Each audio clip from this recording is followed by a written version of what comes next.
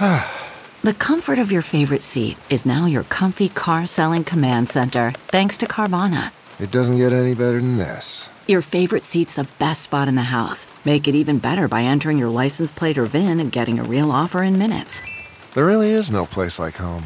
And speaking of home, Carvana will pick up your car from yours after you finalize your offer. Visit Carvana.com or download the app and sell your car from your comfy place.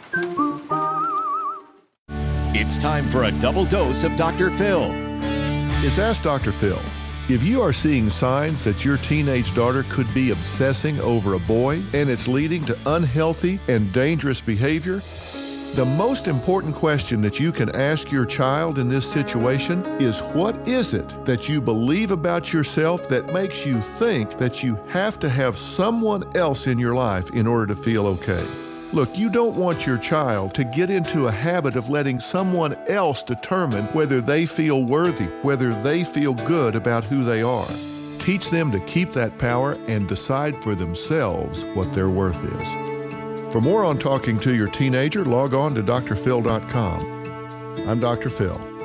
More Dr. Phil after this.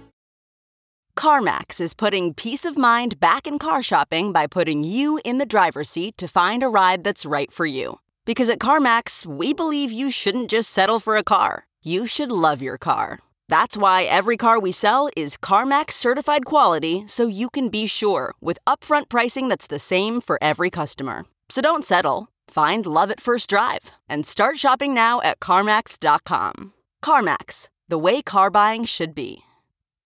It's Ask Dr. Phil.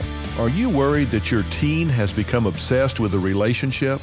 Look for a couple of warning signs, such as excessive calling or texting to the love interest. Pay attention if they're pulling back and isolating away from family, or if there's excessive drama. Look, a passing puppy love should not be marked by crying every day. That's over-involvement. Now, some tips for preventing teen love obsession include talking openly about the love interest. Discuss the benefits of a balanced relationship and set limits on cell phone and internet use. You do have to force a balance, and keeping that dialogue open is the key to success. For more on teen relationships, log on to drphil.com. I'm Dr. Phil.